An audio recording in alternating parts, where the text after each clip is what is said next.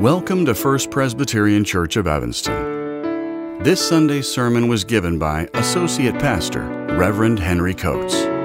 If you'd like more information about First Presbyterian Church of Evanston, please visit firstpresevanston.org.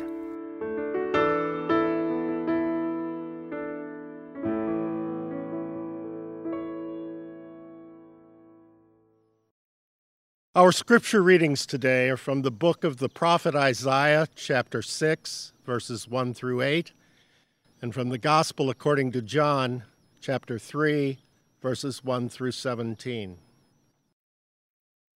Please join me in a prayer for illumination. Heavenly Father, send your Holy Spirit into our hearts, that your word may direct and rule us according to your will, that it may comfort us in our afflictions, that it may defend us from all error and lead us into all truth, through Jesus Christ our Lord. Amen. Isaiah 6, verse 1. In the year that King Uzziah died, I saw the Lord sitting on a throne, high and lofty, and the hem of his robe filled the temple. Seraphs were in attendance above him. Each had 6 wings. With 2 they covered their faces, and with 2 they covered their feet, and with 2 they flew. And one called to another and said, Holy, holy, holy is the Lord of hosts. The whole earth is full of his glory. The pivots on the thresholds shook at the voices of those who called, and the house was filled with smoke. And I said, Woe is me, I am lost, for I am a man of unclean lips, and I live among a people of unclean lips. Yet my eyes have seen the King, the Lord of hosts. Then one of the seraphs flew to me, holding a live coal that had been taken from the altar with a pair of tongs. The seraph touched my mouth with it and said, Now that this has touched your lips, your guilt has departed and your sin is blotted out. Then I heard the voice of the Lord saying, Whom shall I send? And who will go for us? And I said, Here am I, send me.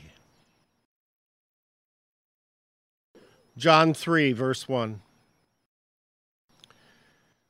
There was a Pharisee named Nicodemus, a leader of the Jews. He came to Jesus by night and said to him, Rabbi, we know that you are a teacher who has come from God, for no one can do these signs that you do apart from the presence of God. Jesus answered him, Very truly, I tell you, no one can see the kingdom of God without being born from above. Nicodemus said to him, How can anyone be born after having grown old? Can one enter a second time into the mother's womb and be born? Jesus answered, Very truly, I tell you, no one can enter the kingdom of God without being born of water and spirit. What is born of the flesh is flesh, and what is born of the Spirit is spirit. Do not be astonished that I said to you, You must be born from above. The wind blows where it chooses, and you hear the sound of it, but you do not know where it comes from or where it goes. So it is with everyone who is born of the Spirit. Nicodemus said to him, How can these things be? Jesus answered him, Are you a teacher of Israel, and yet you do not understand these things? Very truly, I tell you, we speak of what we know and testify to what we have seen, yet you do not receive our testimony. How can you believe if I tell you about heavenly things? If I have told you about earthly things, and you do not believe? No one has ascended into heaven except the one who descended from heaven, the Son of Man. And just as Moses lifted up the serpent in the wilderness, so must the Son of Man be lifted up, that whoever believes in him may have eternal life. For God so loved the world that he gave his only Son, so that everyone who believes in him may not perish but may have eternal life. Indeed, God did not send the Son into the world to condemn the world, but in order that the world might be saved through him. This is the word of the Lord. Thanks be to God. Thank you, Brother Richard. Good morning, everybody. Let me get my mic set up for me. It's really good to see you all. Welcome.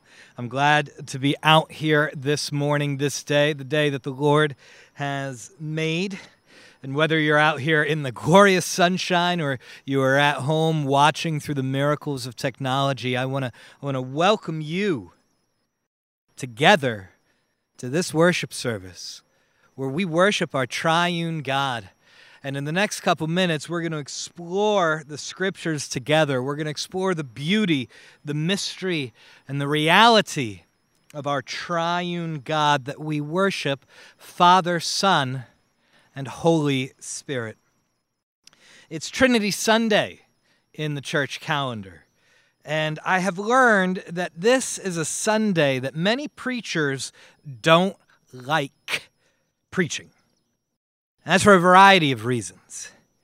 It's a running joke in the ministry biz that if they can, a lot of pastors assign their associate or student intern to preach on Trinity Sunday. In fact, every single church I have preached at over these past 10 years, first as a student intern and then as an associate, my senior colleague, my senior pastor at every one of those churches has assigned me to preach on Trinity Sunday. So this is my 10-year anniversary of preaching on, thank you,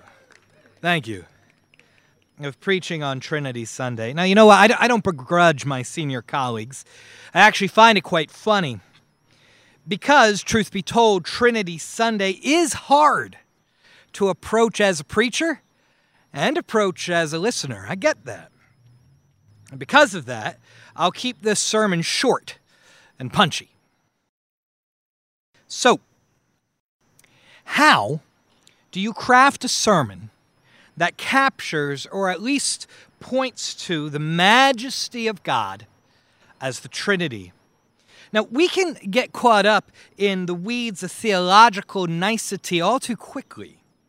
Our triune God, 3 in 1 and 1 in 3, Father, Son, and Spirit, has throughout history been considered a notoriously complex concept. An understanding of God that you have to work deeply through and with Scripture to arrive at. But this is who God is. The Trinity is more than just a concept. The Trinity is more than an intellectual exercise we assent to as a matter of doctrine or belief.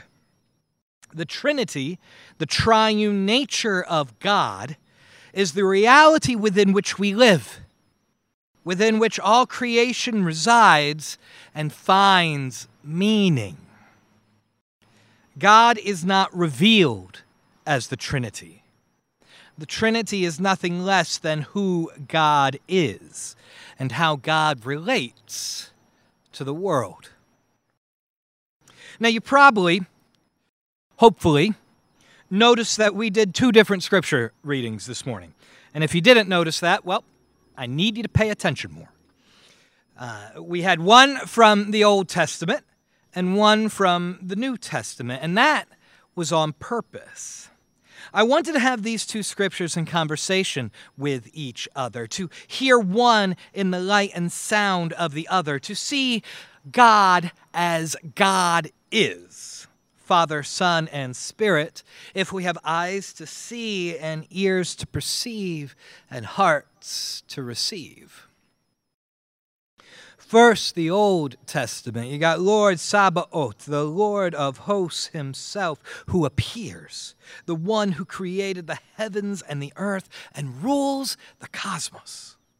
holy and awesome, high and exalted, sitting on the throne, angels and archangels surrounding, singing, proclaiming, holy, holy, holy Lord, God Almighty. The whole earth is full of his glory.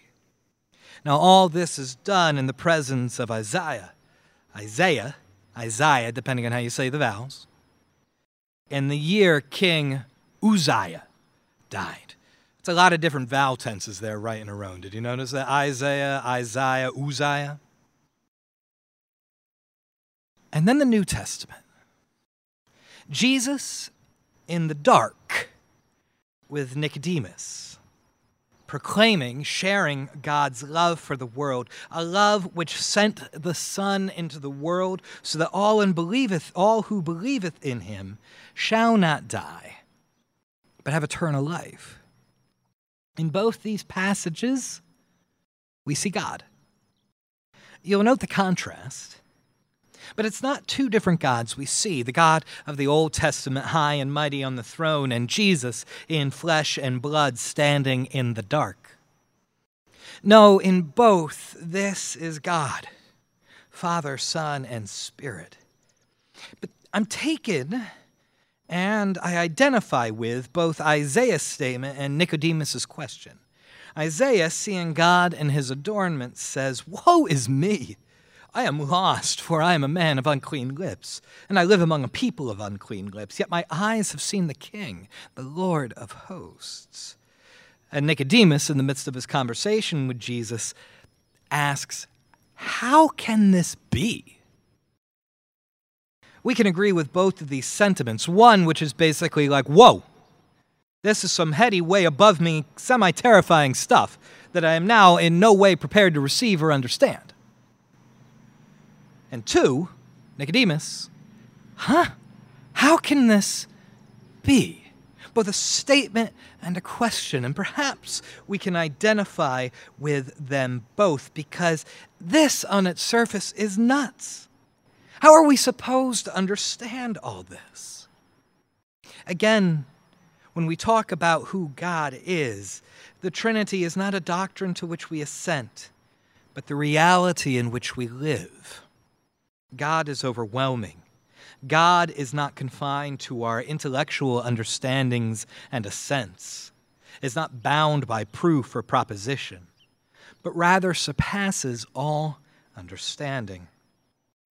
Yet at the same time, God chooses to reveal himself to us in the person of Jesus Christ, the Son of God, who in his sending by the Father and who in his continuing presence in our lives by the power of the Spirit reveals to us the very face of God.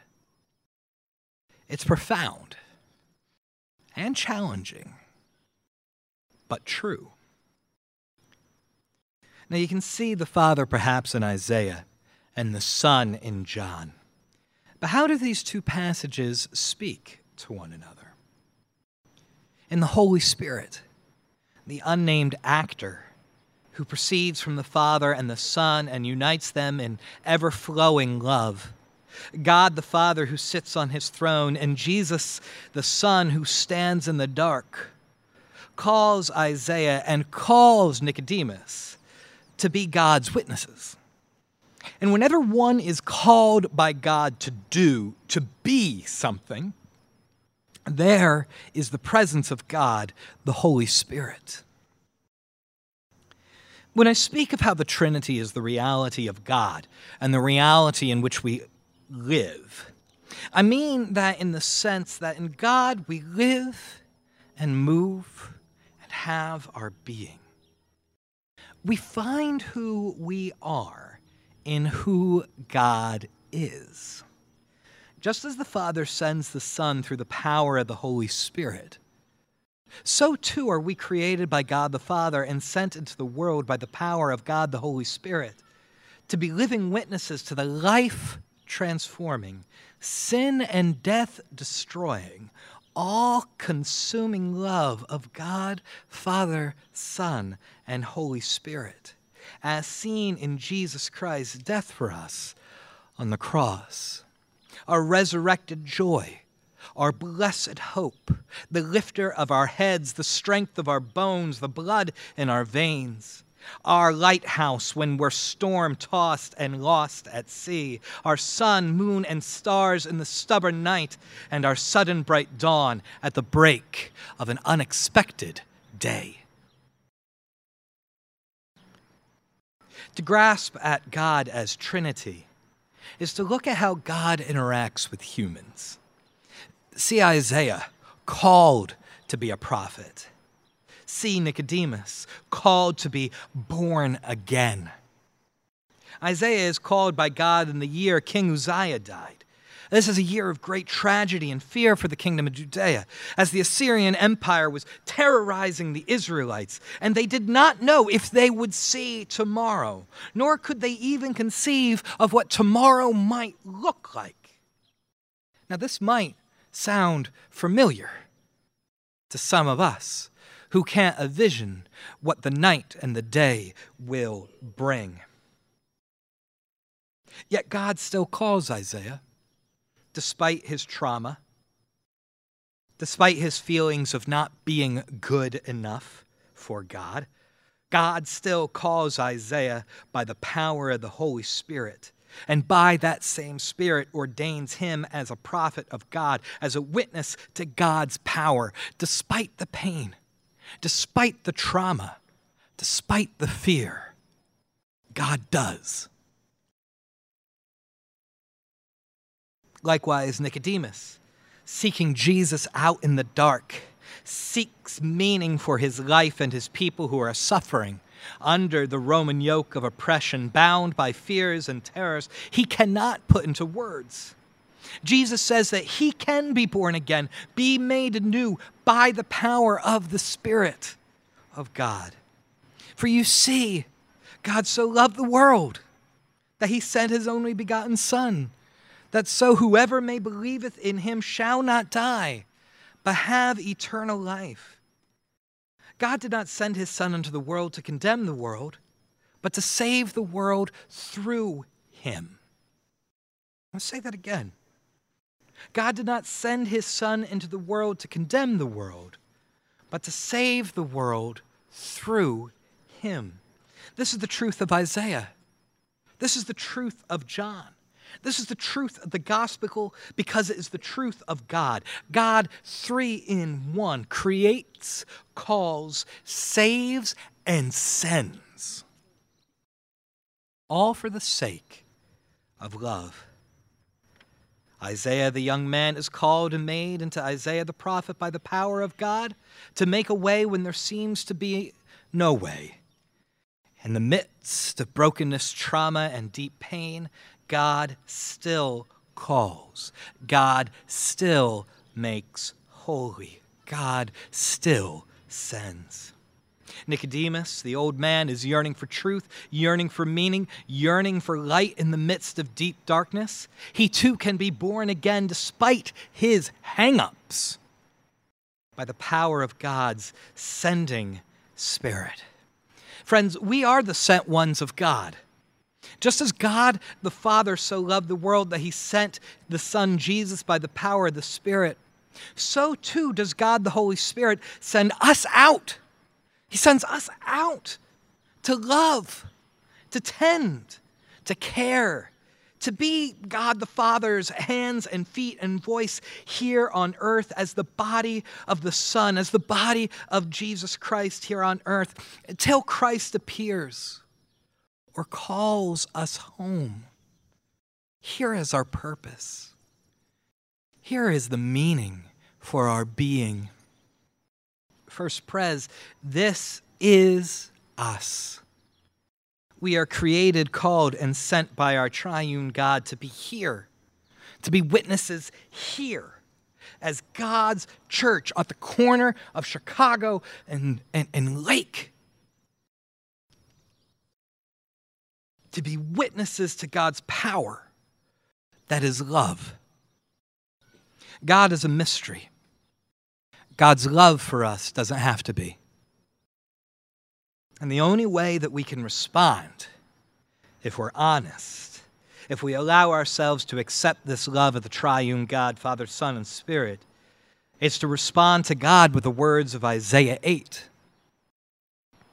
Then I heard a voice of the Lord saying, "Whom shall I send? And who will go for us?" And I said, "Here am I.